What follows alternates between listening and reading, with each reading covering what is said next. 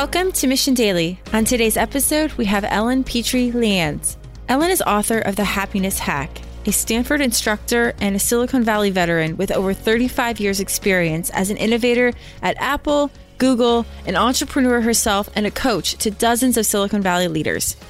Today, Ellen serves as Chief People Officer at LucidWorks, which helps the world's largest organizations make their most valuable data work for their customers and their employees. In this episode, Chad and Ellen discuss the early days at Apple, where Ellen served as the user evangelist, how she formed the first community group online for users in the pre-internet days, and how she has navigated her way through her extensive career in Silicon Valley.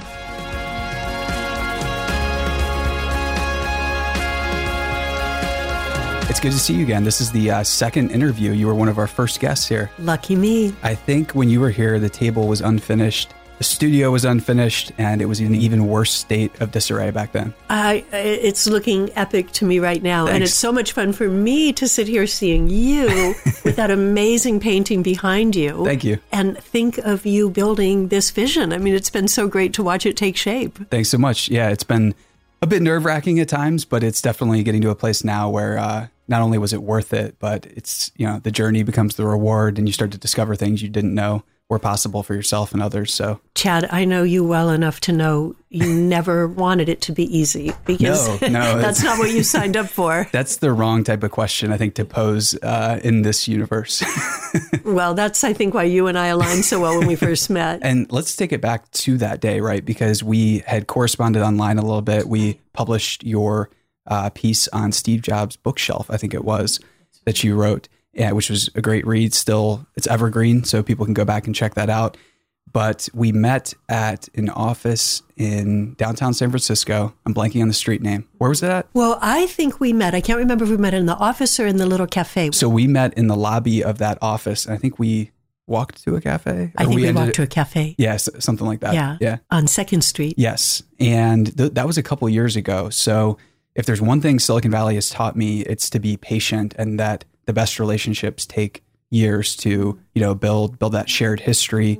And it takes time to get to know somebody, right? So interesting to hear you say that, because, you and I have a few decades between us. Yes. So be patient. And I'm sort of, when I heard you say be patient, I looked at that over It's a reminder for myself. Yeah, but I thought of it for me over getting close to 40-year career in Silicon Valley. I mean, that's crazy, right? And then thinking about you, I've now known you since 2016.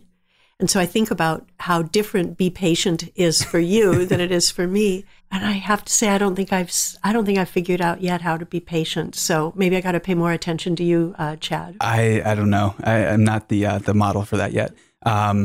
So let's go back to, because you're a veteran of Silicon Valley, and you've spent, I think, 35 years at Apple and Google when we combine those two. Actually, 35 years in the Valley. I was 9 years at Apple and about 2.5 years at Google. That's a decade of experience at two of the fastest growing technology companies ever, right? Right. And I'd love to start at take us back to 1985. So for me, it was the year I, showed up, but you and your team were really, it was all hands on deck for launching the Macintosh, right? It's sort of true. I love to be really precise about that. Sure, because, let's drill down. It's so easy to go back in history and say this happened and have it sound a little bit different than what it was. And what worries me about that is someone out there listening might say, oh my gosh, she'd only been in her career for this many years and she was already doing this amazing thing, product manager on the Macintosh team. Trust me, listeners, it wasn't like that. So let me break it down and tell you the truth here. Please do, yeah. I joined Apple in 1981. Now, to put that in perspective, the company had already gone public. So I think it was several months before. I can't say I fully remember exactly when, but the company was public when I joined there. It was still a small company, though. It wasn't really that big. And it was a company very much determined, as we all know, to change the world. And this thing called a personal computer was the thing that was doing it. I'm very lucky. When I grew up in San Jose, California, when it was all just orchard land, to my, good fortune, I ended up learning to speak fairly good Spanish. And when I first worked for Apple, I was a communications specialist right out of college, helping with a newsletter that was basically designed to explain our products to the intercontinental markets, so largely Latin America, Australia, sort of all of the world except for Europe, basically, and explain them to them how to talk to customers about what these products were. And I didn't know much about computers. However, I had some really great mentors. So I learned that I was really comfortable speaking with engineers. You know, I come from engineers, so getting a little geeky was really fun for me. And then I also had a really wonderful editor who helped me get pretty good with writing in ways that people could understand. So I had great mentors. And this is significant, people who took the time to teach me. I don't think I even appreciated then how helpful they were. I sort of thought it came with the territory. But comparing that to time now and how little time people early in their careers have with people who know crafts and know art and who are, you know, by art, I mean the art of engineering, the art of writing, and are willing to spend time, I was a very lucky person. Now, in 1983, I was invited to take that international experience and bring it over to the extended Macintosh team, not the core team, but extended. And I became a product manager for international accessory products, which meant that I was a product manager and in charge of working with vendors and internal engineers. And, you know, people were like printing manuals and all of this for keyboards, modems, and I think also international mouse. Oh, no, I beg your pardon, printers. This is a long time back, dot matrix printers. So in some cases, like with keyboards, it was pretty complicated. Also with modems, because there were different protocols country by country. But for things like, you know, printers, it was mostly being someone who just made sure that the manuals got translated correctly and so forth. So that was my product management.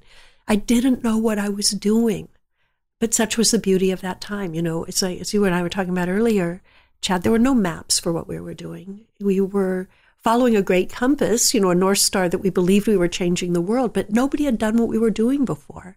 So it didn't matter if you had 20 years of experience or 30 or 4 or 5. If you showed the commitment and the gumption, a word I love, and really were willing to every single day try to put your best foot forward, just take the next best step forward, the opportunities opened up for you. And that's really what happened in 1985, the year you arrived on the scene. Amazing. That year, a door did open for me. So I'd been at Apple for a little bit less than 4 years, and I was thinking of leaving. Steve was gone. John Scully was a great leader in many ways, but that second tier that had come in, they came from much more legacy, much more traditional areas of business, and didn't necessarily have that, put that best foot forward. Even if you've never done it before, you're capable of doing it, you know, vibe that I'd grown up with at Apple. Right. And that aligned with me, that sort of set my baseline for what I thought a workplace should be about. What I would say is that we were in Mapland. And that was a really different feeling. So we were told there is a way we do things and this is it. And that got really frustrating to me. And yet, anytime we have that challenge, that becomes our opportunity. So what happened next is pretty amazing. And I never knew it at the time, but looking back on it, I'm kind of in awe. So what happened was, by that point, there were a lot of customers who felt disenfranchised with their relationship with Apple. You know, so many school districts around the world and businesses, all sorts of people had bought the Apple II. And in 1985, we were clearly moving away from that platform and focusing development appropriately on the Macintosh.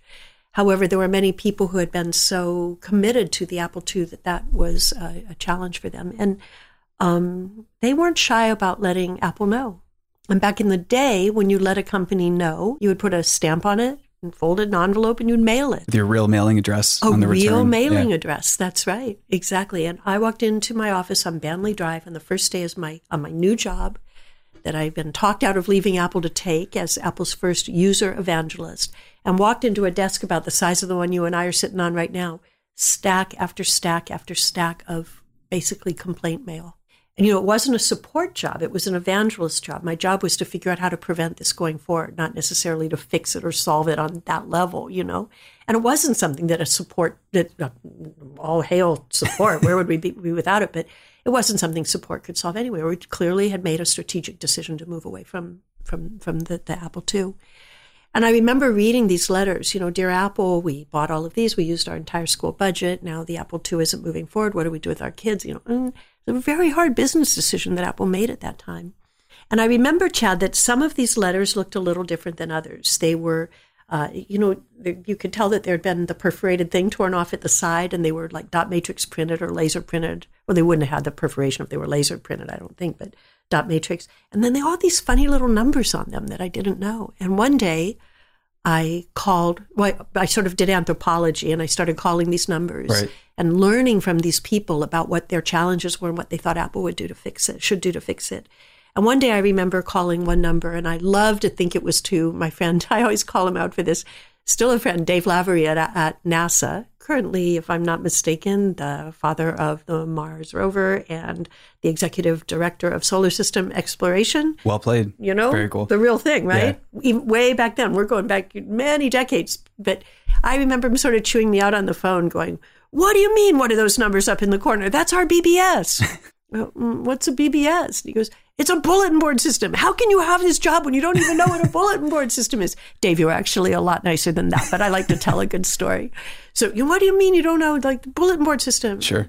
What's that? And he goes, "Well, that we share information with each other by sending them over the phone lines, modem to modem, from computer to computer, and we're sending out software patches and support this, and, ways we're solving this and tips for each other." And I said, "Well, shouldn't Apple do that too?" And, well, of course, that's why we're talking.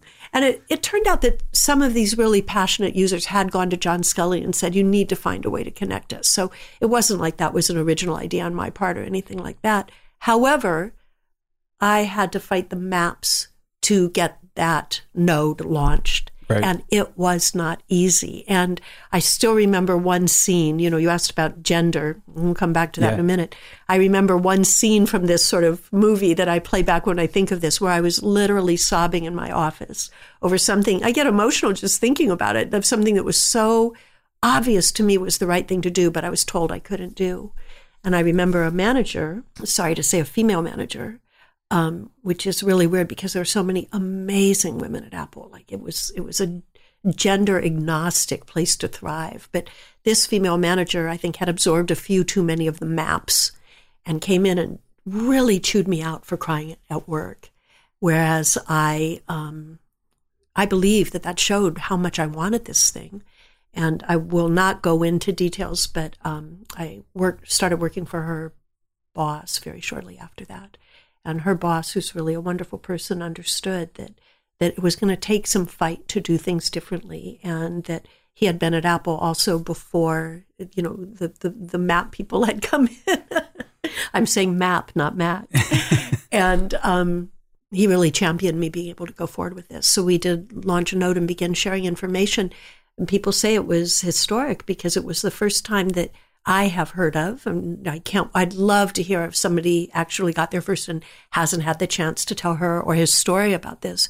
Yet I do believe we were the first ones to forge an official online, digital, whatever you call it, connection between a company and its user community through the proto-internet, the very early roots of the internet. Which was pretty radical, I think, because at the time, investors and Wall Street and traditional folks like that, the maps that they have they might say, this isn't a good idea. That's not a wise move to connect people like that. I would tell you, I didn't have to go as far as those authorities to hear that. All I had to do was go to the office next door.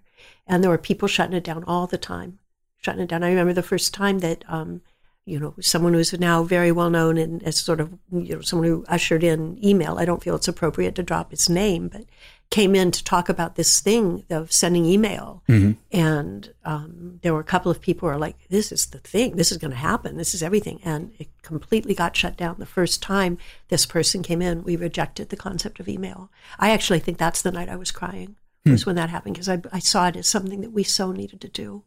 I remember sitting with John Scully one time, and it was truly an honor. And John was an amazing champion and remained a friend, and really someone who really helped me do what I could not have done otherwise. But I remember one time long, long ago, us sitting in front of a room of, VPs and people like that, talking about, things like, one day you will not have to fill out a card and drop it in the mail when you buy a computer.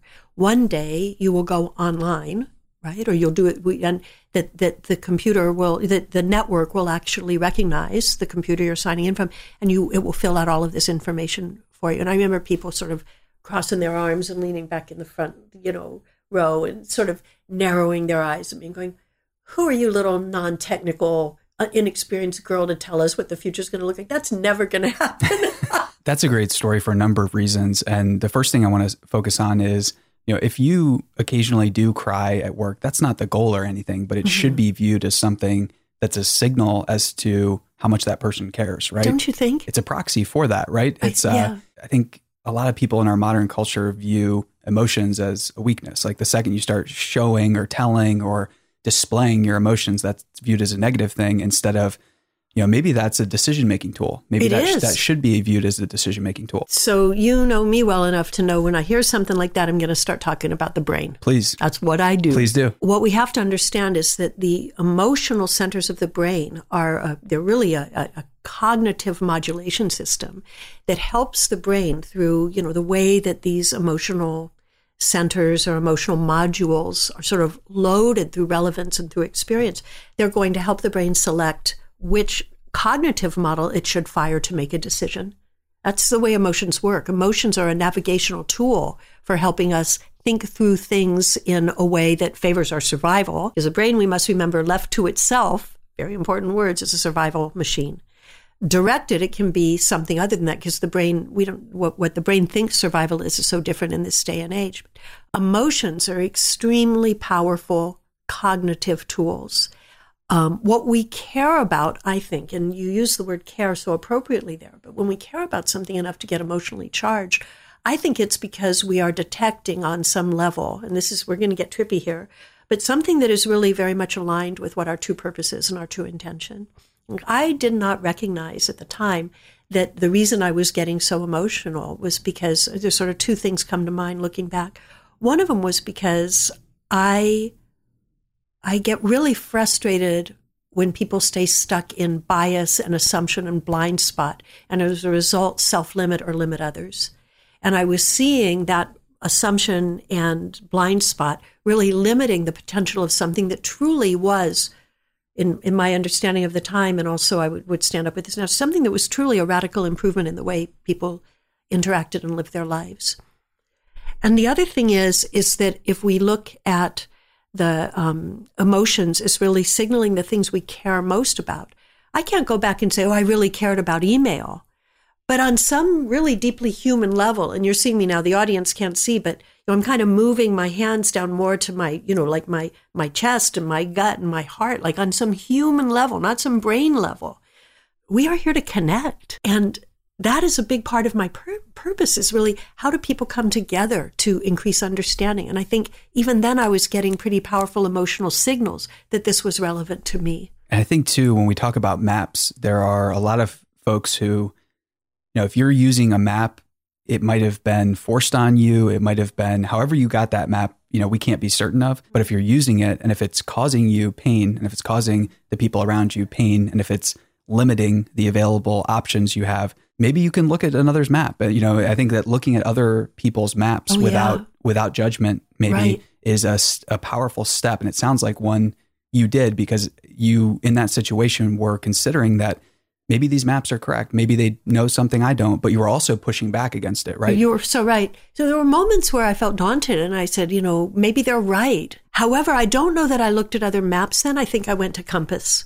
Again, there's just this sense of like being almost driven from within to do the next right thing. And I have mixed emotions as I say that, because I think that was a rare experience for me. And I do believe it's harder for people now, especially people earlier in their career, to feel safe taking the risks of simply navigating with their own, fuerza, their own life force.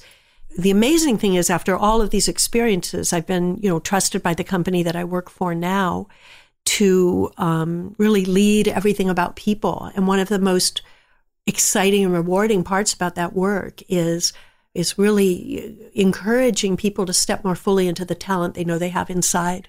You and I have spoken a lot about things like the heroic journey and things like that. And we all know, the heroic journey begins with this thing, I'm meant for more than this. Now, if we look at everyone in the world with an absolute understanding that all of us are meant for more than this. I mean, look at the picture of the mission up on the wall. They're all y'all are meant for more than this. But also that the world outside is just closing that in and saying, no, be careful, play by the rules.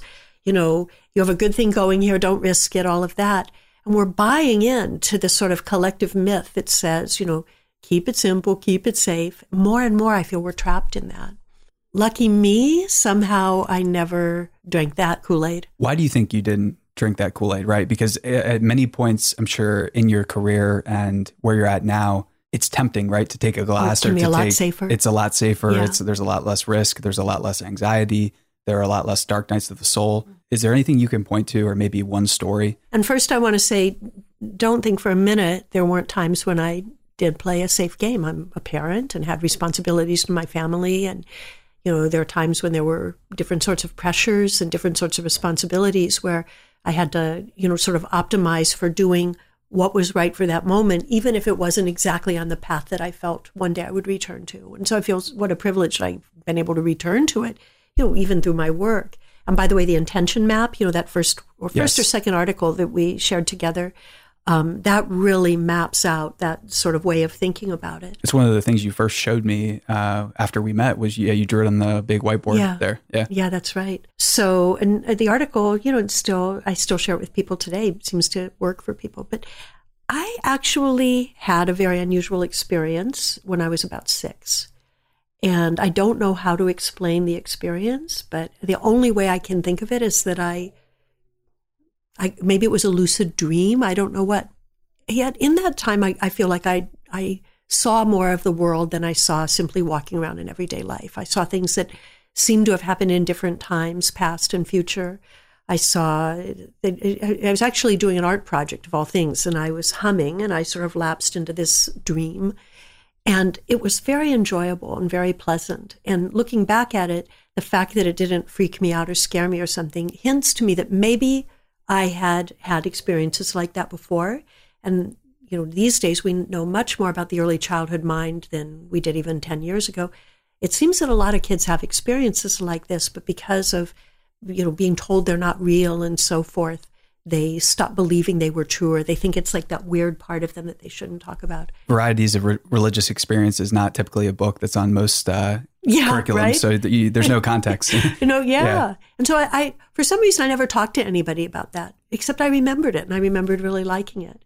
And I think that I didn't realize until much, much later in my life, like maybe in the past 5 years, how profound that early childhood experience was, and how it gave me a sense that there was something more vast than simply what I saw on a day-to-day level. And the gift that it gave me, I believe, was curiosity. I also, for all of the parents out there, I think one of the gifts of my childhood was I got left alone a lot. I had the opportunity to get bored. What we call getting bored. It never felt like boredom, but I didn't have an activity. So I had time to reflect. And as I've studied the brain over time, these reflective times and these integrative times are really the moments where some of our, deepest and most purpose-aligned thoughts come up. So was there an experience? Yeah, I think it was sort of having time to reflect and integrate as a child, and at least one very unusual experience that showed me more than what I saw day to day. So outside of that experience, as you progressed through Apple and through Google, we've talked about these before, but I'm hoping you can share more stories that help illuminate the history and the ethos of Silicon Valley, because it's a wonderful, a terrible, it's a place that embodies the union of opposites, I think, in a major way. And are there any stories that first come to mind that we can start with? Because, you shared a couple about that I know I keep in my memory banks to remind myself, okay, don't be like this person, but, do be like this person. And it's a simple example, but I think it's really good to reflect on the history of others so you don't repeat similar mistakes or challenges. So any stories come to mind to start with? So many. In fact, I had a really great opportunity to sit quietly for an hour today and write down some memories that I've been working to not lose hold of and to really bring back, because I do feel that all of these stories and all of these journeys weave together in such interesting ways. I think I'm going to call out 2 that come to mind because they were so influential. One of them is a story of being somewhere, I think in the Mariani building, which means we would have moved from Banley Drive. And so the timing would have been when I was that right? Maybe I was still I think it would have been hard to say, but it was probably right around 1986. And there was this guy named Bill Campbell who had been a football coach. And he came into the office regularly and got to know people, and certainly had people who were in positions where he had to spend real time with them and working with them on leadership and so forth. Yet, wonderful human that he was, he really got to know everybody.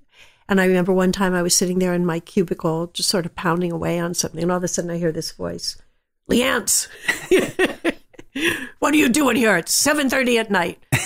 You're supposed to have a life outside of this place. You're going to get you time for you to go home," stuff like this. That story meant so much to me. That means so much to me because a person noticed, a person saw me, a person cared.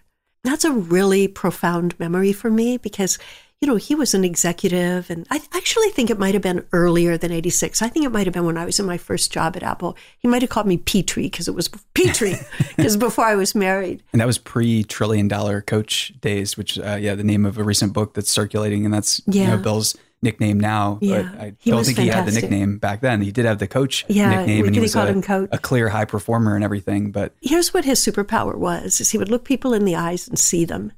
And you've known through my writing and so forth, there's this thing that says, it's an African tradition. When you salute or acknowledge a person, you go, "Chad, I see you," and then you would respond, "I'm here to be seen." Okay, I'm here to be seen. Right? What is it besides us being seen and here to be seen, and seeing each other and having them here to be seen? It's really the ultimate contract we have with each other, and Bill was extraordinary at that. And the other thing that he did is he really cared about people and the impact that our actions caused for people. It's such a funny thing to think about that because it was such a priceless treasure that we held. And yet so many people are so cavalier with that, and yet it's what Bill would have said. I think he would agree with what I said, is we all have that, except that he had the courage to show that in a way. And so that inspires me all the time. I really look at his example as one that I still refer to, and it allows me to be more truthful with myself and the things I care about, even when that's uncomfortable or requires taking a risk. And I love when I see people showing up in the workplace with deep humanity, because it really changes the way we interact with each other in such meaningful ways. Part of the reason we were able to do so well at Apple is we were made psychologically safe, and he was a huge contributor to that. And people go, "What? Steve Jobs around and you were psychologically safe?" That's a different interview. But actually, you were emboldened to take risk. You were invited to. It was better to ask forgiveness than permission. And mistakes weren't seen as mistakes. They were seen as just steps along the way to a higher path. So as a chief people officer and as someone with the experiences that you've had, how are you thinking about helping CEOs or executive teams create a psychological safe space? It begins with values, because values really let you name what you believe in a way that should and really must guide decision-making and agreements. And I feel a tremendous amount of satisfaction when I hear people who are at the crux of a hard situation and coming back and using one of the values to help them sort of tease out how they're going to move forward, one of our values. And I'm very, very proud of our values at LucidWorks. Something that was an honor to work with our CEO to put together, and other people in the company providing input to them. But I think the first way that C-level professionals need to create that is to model it. And if you think about the dynamics, very often in certain workplaces, there's a lot of competition. There isn't radical candor. There isn't true respect for the whole person. There's not authenticity. When I was at Stanford teaching, I did a small research project, and it was very, very simple. It said, what do you fake and what do you hide in order to succeed at work? And I asked this question of people who are in sort of executive education type programs, the continuing studies programs, and then other workshops that I was involved in. And what people would come back, even very high-level people would come back in very emotional ways, sharing. We always anonymized everything, but sharing the things that we faked or hid simply to be to stay in their jobs, to be seen as succeeding in their work, not believing in the vision, not respecting their coworkers. Things that are really painful to deal with. I want to come back to that in a moment, but first I'll say, if we can extrapolate that out and say, if that's what the research showed, it's probably pretty present in a lot of teams. And so the way to begin is, how do we create that sort of trust with people in our teams? And I think it does take the true leader of the company, which is the CEO, to commit to this. And then You simply have to start living it and being honest when you mess up. So one thing that we talk a lot about is a model from conscious leadership that's called above the line and below the line, emotional, sort of range. And so we'll call people out, that sounds below the line. And it means you're acting from a triggered cognitive state where you're you're reacting rather than responding. We have things that we practice together to become responsive rather than reactive. And then we'd be hypocrites if we said we didn't have to work to model that for ourselves before we could ripple it out. How do you ripple it out? You talk about it a lot. You talk about it in interviews when you're hiring people. You talk about it in performance reviews when you're telling people what's going well and where the growth opportunities are. You practice it in the way you open up meetings and make room for people to contribute fully. You have to live it as a practice and a discipline all the time, or it goes away. The brain's natural set point is not safety, it's fear. The brain is a survival mechanism, a machine. It's always going to think something's about to go wrong. It's going to want to get triggered rather than to be intentional. So you make it a committed practice. Fear is the mind killer. That's got to remember that. So outside of your job and your role at LucidWorks now, I'd be curious to get your take on, this is a broad topic, but let's just start here. What's the state of gender relations inside the modern workplace, and how do we get to more of a partnership type model that Rain Eisler, did I get her last name right? Eisler, I perfectly, think. Yes. She's advocating a partnership model that's based on history and based on anthropology and how we collaborated together in the past to get to where we're at, because our evolutionary history, it was an all-out race to survive and evolve as quickly as we could. And weren't there, as far as I know, there wasn't much time for gender squabbles. It was basically just like stay alive, right? And raise the children as best we can and short lives. Like, it was a very brutish existence. So I would love to get your take on, maybe we can start with Rain Eisler, or we can start in the current state. Yeah, I'll start with Rain because I love her work so much. She paints a little bit of a different picture, and that is she's gone back and literally reinterpreted the archaeological record of the ancient societies that flourished best. And she has challenged conventional thinking about things like the burial sites and the tools that were made and the art that was created to say, I love to say that those times were like proto-Burning Man, but her interpretation, and it's absolutely wonderful, is that at the times when genders were balanced and held power equally, shared power, we were our most innovative. We were our most generative and productive. We invented more than we invented at other times. And the time she really looks at is Neolithic Greece and what she calls Old Europe, sort of the area around some of North Africa and then a lot of the Mediterranean areas. Her work, the book The Chalice and the Blade, which she wrote in 1967, it's a book that shifted and I would say clarified my focus on what worked and what didn't work in the modern world. Like, it's a brilliant achievement.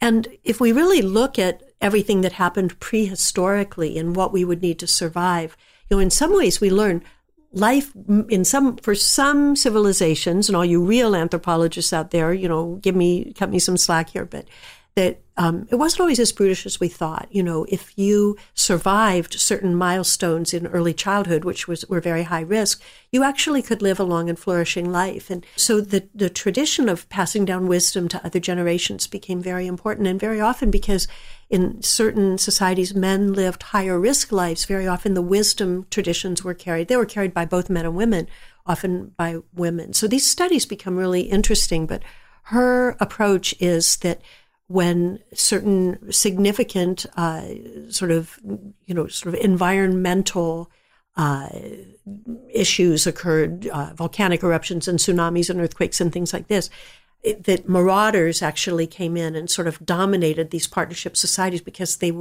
had so much wealth, innovated in metallurgy and in the way and the tools that they had invented and in the way water moved to take care of agriculture and things like this. And then this fueled into different things that happened, in Greek philosophy, and then later in even some of the religious things that happened after that. The lineage moved from being much more balanced to much more partnership, and into being much more dominated, where certain people in society had more power than others. And the lineage was that most of those people were men. Now, those out there listening to this, challenge it and do yourself a favor and even go to the Wikipedia page for The Chalice and the Blade and read what's postulated, because it's kind of eye-opening. It makes people pause and kind of go, interesting. And she is such a brilliant scholar that it's sort of hard to argue with her research. So I believe that started something that led to sort of where we are in the world of business today. I have so many feelings about this that I could talk for days about it. I'll try to keep it succinct. But even when we started writing about management theory, and a lot of people look to the time right around the end of World War II as a time where that really rose. But there was this thing called the Great Man Theory. And it said that every once in a great while, a man was born, a great man who was born and destined to lead.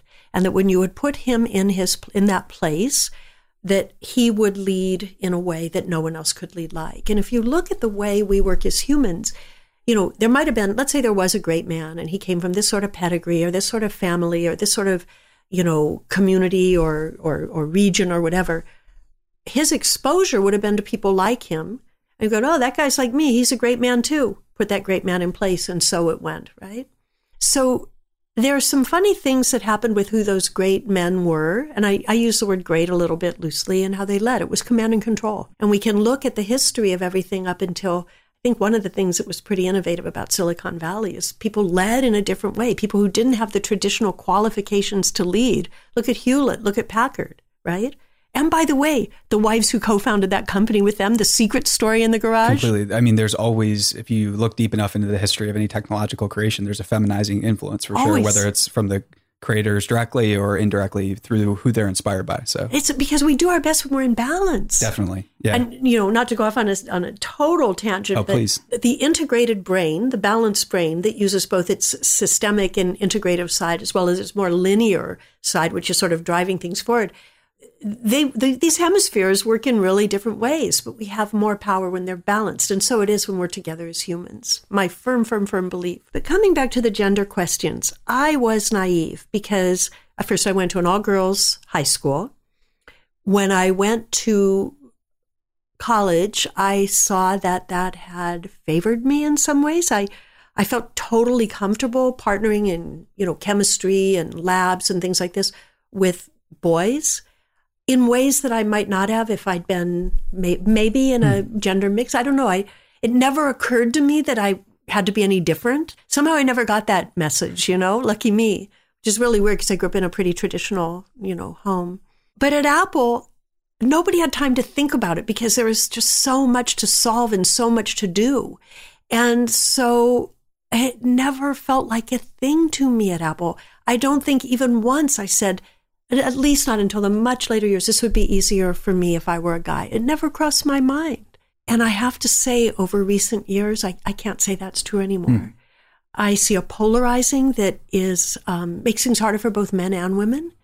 I see people, very often men, tiptoeing around gender issues because they're so afraid that they're going to be called something, like that they belong to a category that they didn't intentionally, sign up for. I also see, I've definitely been the subject of bias. May I share a story there? Oh, please, yeah. I was speaking at a conference, and there were about 150 people in the room, and a very small number of women. I'd say fewer than 8. It was a couple of years ago, and a very nerdy conference. And I wore black that day. Don't you think that's a big accomplishment for the nerds? I mean, we have to give them some credit here, but it's hard enough for nerds to get girls into a room, let alone fill the room. So, and it was also there were a lot of factors in this. Nobody intended it to be that way, but it was sort of, most of the people in the room were IT directors, and they're, that we can look, and there's definitely a higher concentration of males. Yeah. Went in looking forward to my talk, and right before we were on a break, and I went to the back of the room and got a glass of water, and was sipping my water and was about to set it down when a man caught my eye from across the room, and with a big friendly smile on his face, walked over to me, smiling, and held out his water glass and said, "Excuse me, where should I put my water glass?"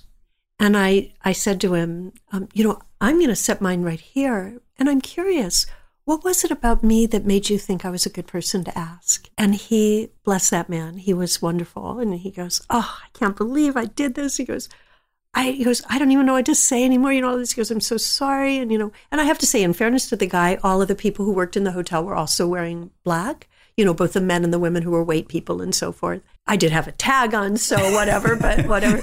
And anyway, he was so kind and so nice. And then I shook his hand and introduced myself. And then I said, by the way, where are you sitting? He goes, I'm about 3 rows back, sort of toward the center. Do you want me to save you a seat? And I go, no, I have a seat. I'm good. But it was fun to sort of smile at him when I got up on stage. I think stories like that are so important because otherwise, without seeing that modeled and in a role-playing type situation, a lot of people don't see it. What should I say? Because it's awkward when you get those type of comments or when people make a comment that's clearly biased against your background, whatever the case is. It's awkward. And humor is the best tool to kind of like brush it off and not reacting because the poor guy, he didn't do anything wrong. We all are running a set of routines about getting things done, solving problems, making decisions, doing things fast. The great moment was that, first of all, I feel good that I did not get triggered. Definitely. There were times in my life when I would have. You could say you've been justified or whatever. You could always make that argument. But I think it's really cool that you're choosing to. Don't you feel, Chad, that more and more people are grabbing for outrage and it just. It's just really exhausting. And I think it clouds seeing another person. It clouds seeing or imagining what they're thinking is. So it's easy to fall into a trap of thinking that everything's malice, right? Just attributing and assuming things are malice. But in actuality, most of the things that we think are malice are typically, habits. They're bad habits. They're habits. Yeah. They're simply habits. And I feel in that moment, I hope he remembers the moment because he was a really nice guy. Yeah. And in that moment, we both learned something, which is a big part of, I think, what we're here for. And I feel pretty confident he at that moment, he realized, like we all realized at different points, we had a blind spot we hadn't seen before. I don't think he'll forget that. And so we actually co-created something really well together for both of us that wouldn't have happened if we'd escalated the outrage. Definitely. And like the path to escalation is known, right? Like you don't have to work hard for that, but you do have to work hard to choose alternative paths. So well said. Yeah. Yeah, the alternative paths, they don't have a lot of, moments where you can stand up and cheer, but I think in quiet moments of reflection like this, it's always worthwhile, right? Anytime you take the high road, rarely going to regret it. Anyway, this gender thing is interesting because I love the idea of equality and partnership. And this really interesting thing happened once it wasn't at my current work, but it was in a setting where I was working with a company in Silicon Valley that was having a lot of attrition with female technical professionals because of the culture. And I remember sitting in a meeting and sort of observing a lot of the things that were happening there and jumping to my own conclusions about how people were not being able to, the voices weren't shared equally in the room and people were shutting each other down, or that thing where people are repeating what others have said and so forth. And I remember there was one man in the room and a woman in the room spoke out, and she had a really, really good idea about something she wanted to do. And someone came in and sort of echoed that and repeated it. And this man put his hand down on the table pretty firmly and looked at the guy who said that thing. And he goes, "Let her lead." I'll never forget that. Let her lead. And if we thought that about everybody equally, and we looked at rising young talent, right? Let them lead. Let them do it their way, because they're the ones who are going to shape the future. Let them learn from the experience and support and be there for them if they need you. Be their advocate, be their champion. But let them push out of their comfort zone so that becomes more and more of a lifelong practice. And if anything could happen in gender dynamics now, if I could wave a magic wand and make a wish, we would all let each other, we would co-create better leadership together by letting others lead and not being trapped in these roles of what we're supposed to be like or what we're supposed to defy, and simply create the sort of environment where people are empowered to do their best work by showing up as equals. At Lucid Works, we talk about radical equality. We really, really want people to feel that we're equals here. We have different roles here, but we all matter, and showing that respect to each other and letting, unless there's a reason for me to lead something, let someone else lead. It's their turn to learn how to do that and forge a new trail and create. And so often I find they do it more creatively, more passionately and more relevantly than I would have done if I'd tried to do it. I think though that, delegating that and then letting control or letting power to lead in a certain scenario be done by other people. It's a challenge, right? It's a challenge for everybody to learn to let go of things and learn to delegate and learn to not be afraid to have others be accountable for themselves. But it's a great feeling when you can start to do that more and more, because what you find is not the fearful scenario that you might have been worrying about, but it's a scenario that you couldn't predict before, right? At least it's going to be something exciting because you can't predict the outcome. Right. The path to fear, the outcomes are known, but the path to this, at least it's going to surprise you, at the very least. So I don't really see much of a trade-off for, you can run small bets with this, right? I love this. And the way that you expressed that was so cool, because even speaking about it, it shows you're more cognitively engaged when you're solving problems. Trying to, yeah. Yeah. And also it's that we're back to maps in a way, because when we're de-risking things, we're saying there is a way to do this. And then we're going, and I'm not really sure I know it. What do we really know? There's so little that's actually objectively true.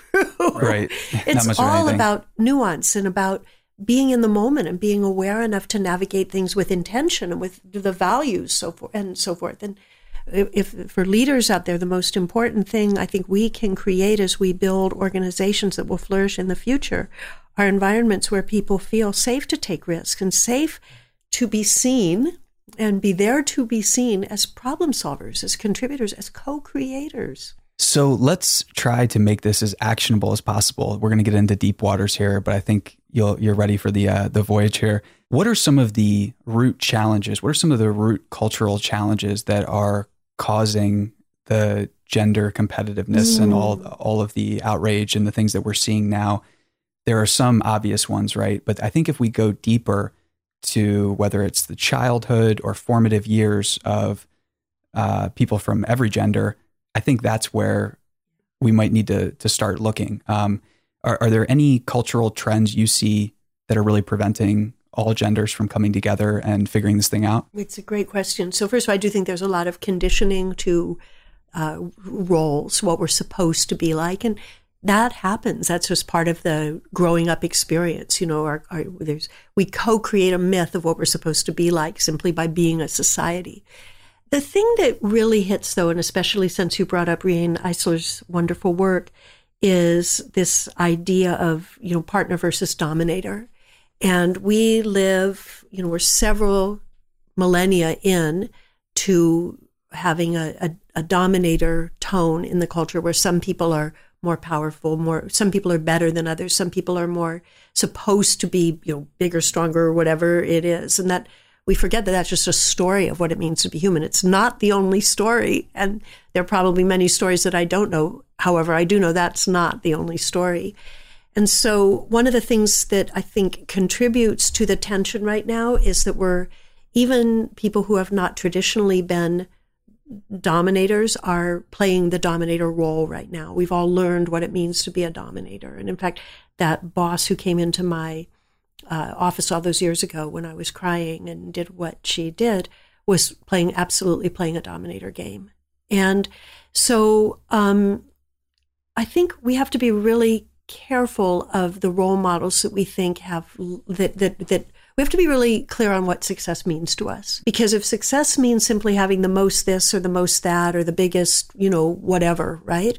We're going to be competing on that level where we're going to have an evidence-based thing where mine is bigger than yours, or I have more than this, or mine did this faster, or whatever. I'm not saying that stuff has to go away. I love competing. It's really thrilling I love competing with myself and even, love our company being the best version of itself it can be. And when others are playing by the same rules. Doesn't it help? It does help. Yeah. It's so much fun, actually. Yeah. And that brings me right back to Apple. I think that was the thing. It's like knowing that no one had ever done it before made it really easy to compete with ourselves. You're writing the rule book, you're creating the maps. Right, there's nobody else to compete with. Living on the frontier is exciting. It is. And we all have that choice to create whatever. Maybe what we're doing isn't on the frontier, but maybe the way we're doing it could be. How we do it, right? Exactly. So I guess my thing with gender is the more we can see each other truly as equals and understand that any barrier between ourselves and our perception of another person's equality is largely about our own conditioning and our own blind spot and bias. When I was teaching, I was talking about assumptions, blind spots, and biases. We talk about those. And understand that biases, we all have them because they're the brain's shortcuts for making decisions. It allows the brain to be more fuel efficient and not have to spend time pondering, like, well, should I trust this person or not? It's going to operate on the biases. But the more we recognize that that is a filter that filters out a fuller set of what is available to us, the more we learn to let that filter fall away. And the more psychologically safe we get and the more psychological safety we create, the more people are willing to give us challenges that help us shed our blind spots and biases. I was advocating for something at work the other day in a training with rising managers, and 2 managers in the group said, that's a really not a good way to do it. I think that that's sort of an antiquated way, and you're going to lose a lot of credibility in the engineering org if you do it that way. And I'm like, oh my gosh, thank you. You showed me a bias I hadn't even considered existing. It's helpful. But because we have created this safety with each other, we're all champions to make each other better. Now let's apply that to gender. Wouldn't that translate well over all of us working together in partnership?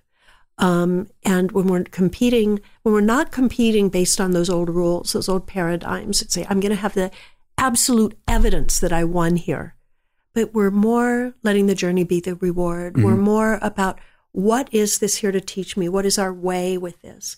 I think the more powerful we become as leaders and the more integrative we become as visionaries or innovators or thinkers in really important ways. And I'd like to finish that thought by saying, we have lost so much of the stuff that once brought us together as humans to talk about things like you talk about on the mission, right? And the different expressions of what you're doing.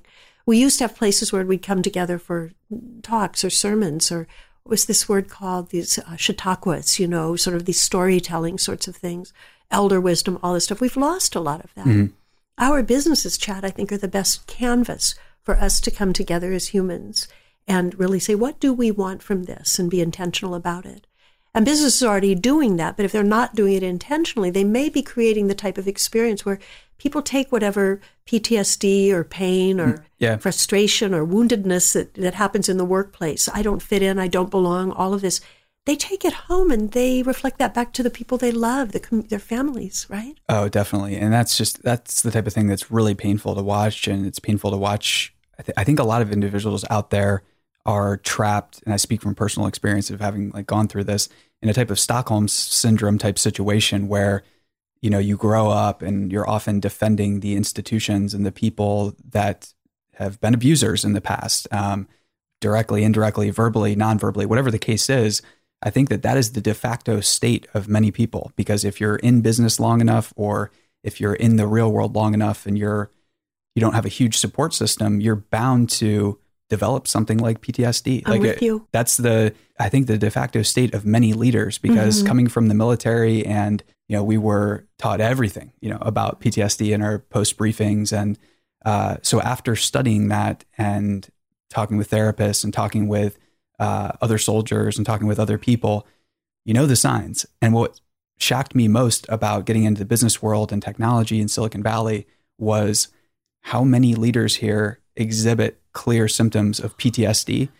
And I didn't even notice that much amongst the veteran community, which was funny because we're the stereotype for PTSD. Sadly, we've become the stereotype for PTSD for many people, which isn't the case. But in business, though, there are a lot of folks I feel like are running around with trauma on their sleeves, and it's evident, it's apparent. It doesn't have to be that way. However, I have no idea what the experience is like being a woman. I try to imagine, but in being a man and exploring what that means and things like that, I don't think men are comfortable yet talking about trauma with other men to the level that they need to be. Right?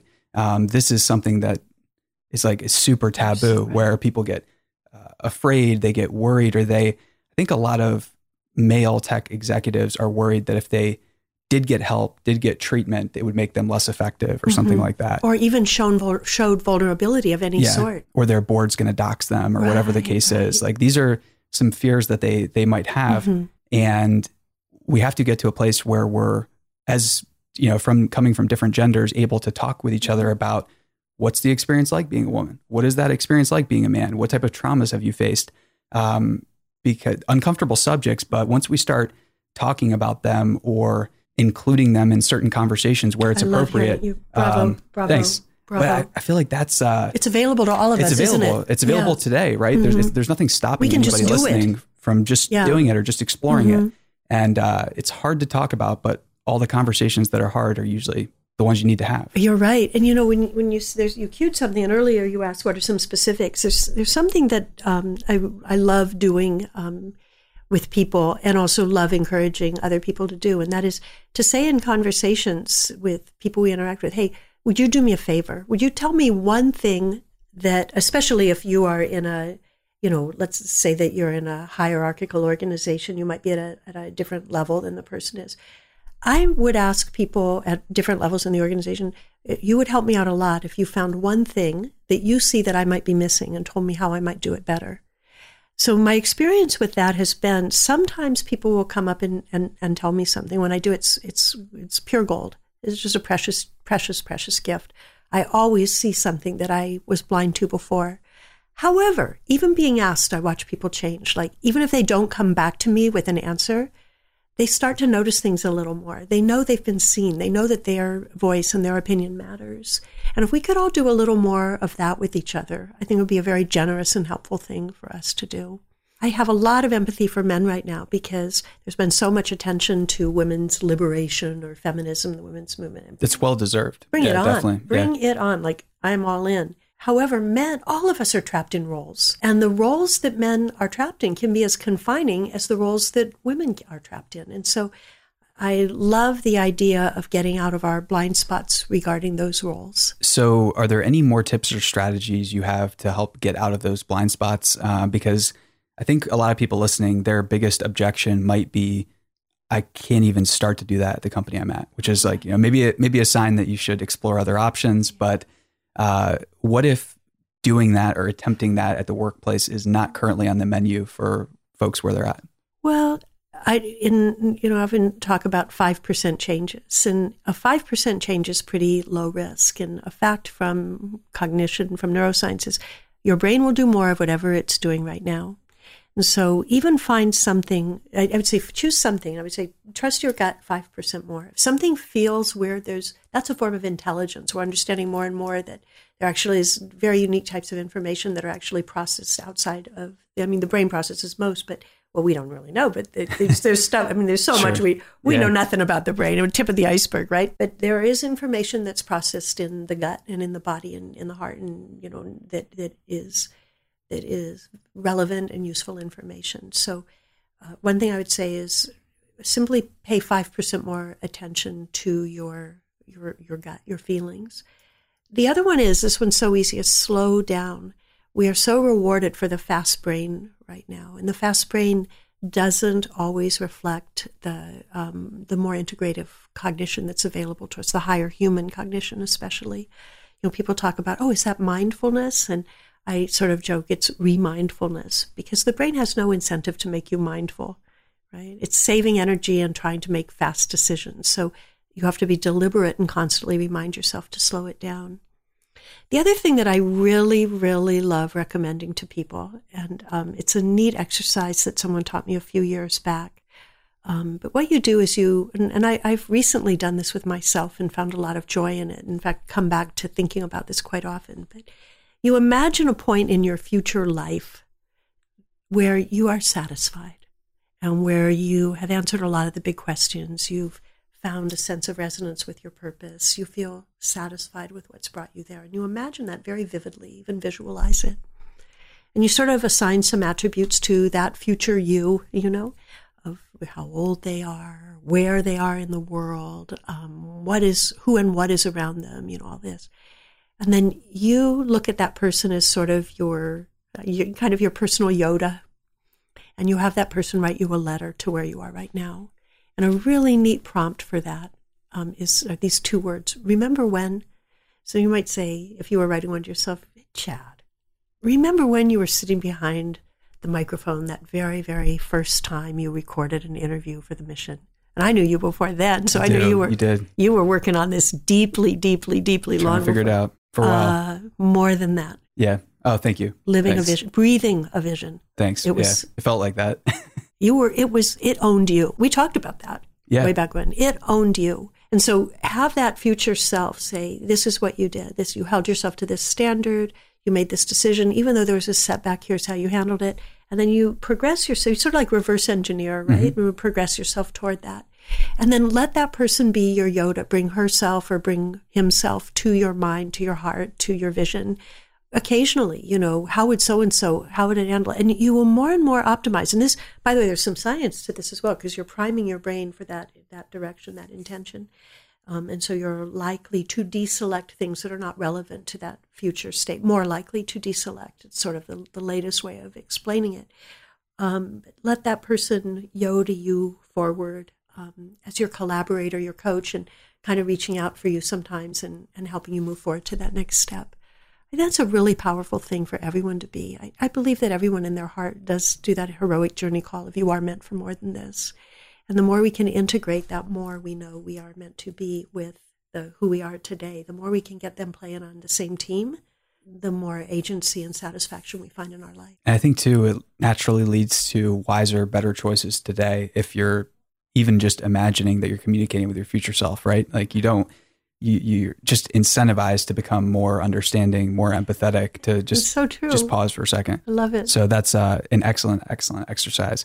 So I'd be curious to know, too, how are you thinking about hiring and building the culture at LucidWorks? Mm-hmm. And do you have any, I'm sure that there are a lot of open roles and positions, but if there are any key ones you're looking to fill or, get team members for, I'd be curious to know, how do you go about that? What's that process like? And how do you think about asking. It? Definitely. So, we, like many fast growth companies, have not in the past paid too much attention to that. Fortunately, we get to pay a lot of attention to it now. We are growing in all ways. We're basically a search company.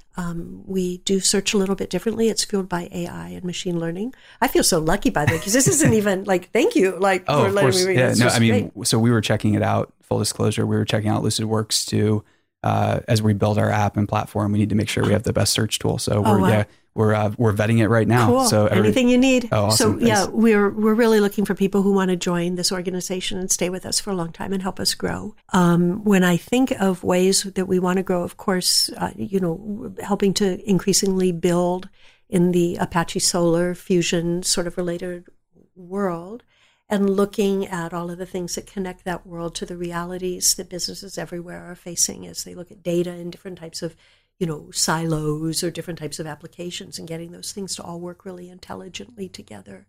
So certainly we're looking for people who have technical expertise, yet we're really growing in so many ways across the company. It's a very good time for us. And you talked about culture, and I feel like I'm a little bit behind thinking about culture. And the reason I have that luxury, because there's so many things to think about, is that the team is creating the culture as we grow. And it's also guided by someone at our company who really pays a lot of attention to that, because it is so important. But I'm focused very much on values, and our values are a little bit unconventional. So may I share them? Please, yeah. And we make sure that we bring these values into interviews and all kinds of conversations. So the first one is honor people. Really begin with respect for the humanity of not only the people we interact with, but the audiences we serve, who are, of course, touching people's lives in so many ways. So how do we honor people through the work that we do and through the way that we do it? The second one is ask better questions. And that's all about staying curious, getting out of those biases and blind spots and really keeping our minds open. Always challenging ourselves to think about what we don't know and to be much more at the questions and the answers. The third one is champion customers, something very important. And a lot of people out there probably listening, whether they know it or not, are customers. So thank you, and I hope we are championing you. Next one's sort of a funny one. Comes from Zen Buddhism, and it's a little story about a farmer who puts a goose into a bottle because he loves the goose very much and feeds it until it grows and grows into this big healthy goose stuck in a bottle. You are given a job to free the goose, and there are only 2 rules. You can't kill the goose. You can't break the bottle. What are you going to do? Okay, and we go and sit and meditate for 4 days until we go, we see, So absent 4 days to think about it, you break the bottle. Nobody said you had to follow the rules. So our CEO, Will, is really great at saying, look, we create our futures here. And we don't have to stay on this same linear trajectory or progression toward this future that looks obvious now. Break the bottle. Think different, right? Find a different way to do this. I love that. So, and then this one's so cool. Commit. And that comes from our open source roots. Just commit, like be a committer. Contribute. Offer generously of yourself. Keep your word. Show up fully, Trust, like commit and own it, right? And also when it's hard, don't just wiggle away from it. Like the hard part is what makes you better. Embrace it. Yeah, right? You're going to be somebody new on the other side of that. Yeah. I like that one too. That would have been a good one. Embrace it. Like own it, man, or own it, person, pardon me. But commit. And then this one, the sixth one, I got to give to Will. And it's so great. It's enjoy this. Two things on that. First, we're lucky people. Like any of us who are listening to this podcast right now, we're lucky people. And remember that and be grateful for it and have fun with that, right? That's part of our duty.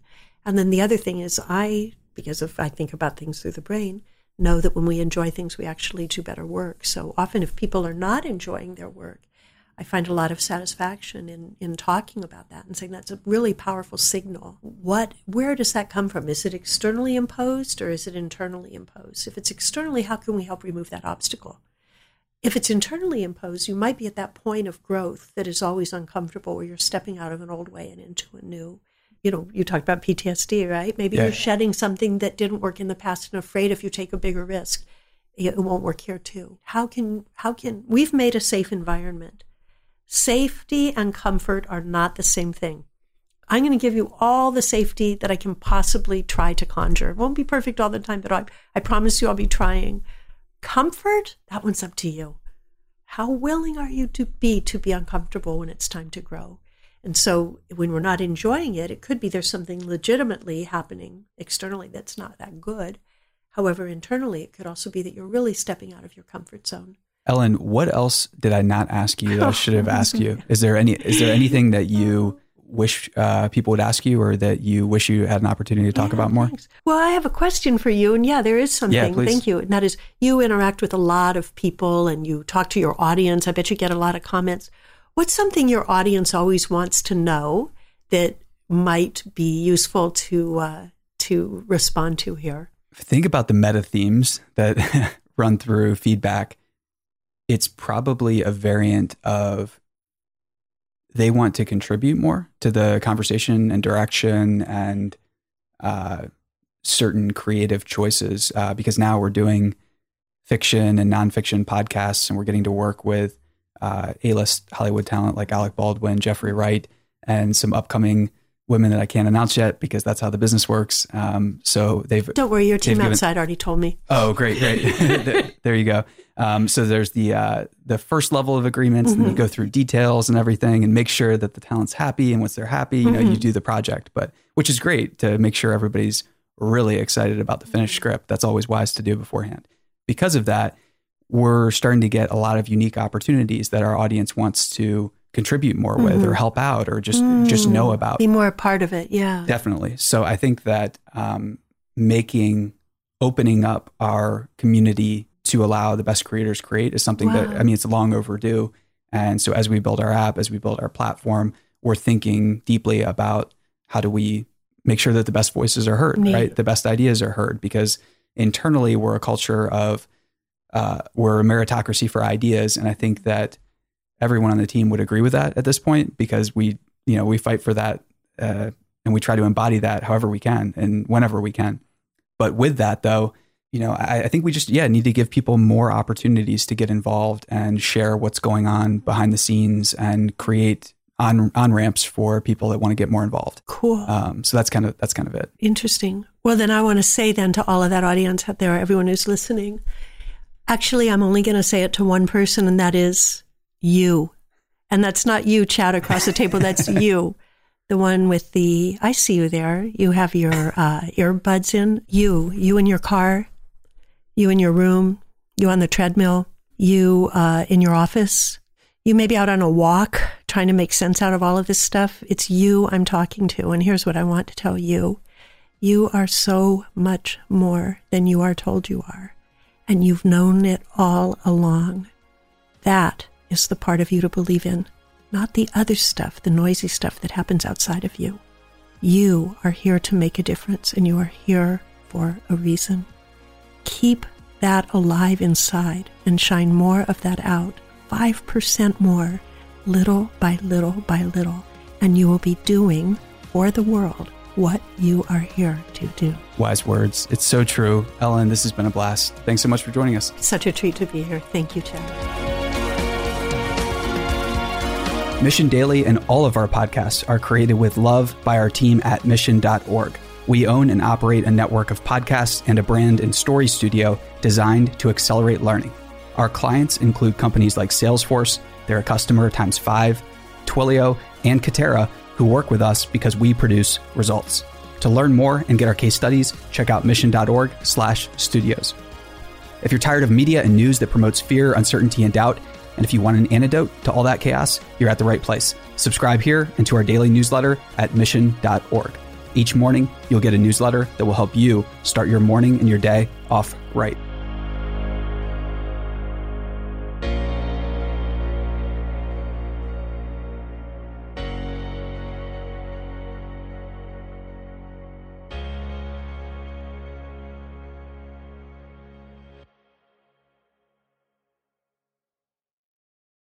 Hey listeners, thanks for tuning into this episode. I hope you enjoyed it as much as I did. If you haven't already, please subscribe, rate, and review this podcast. It helps spread the word, and I would greatly appreciate it.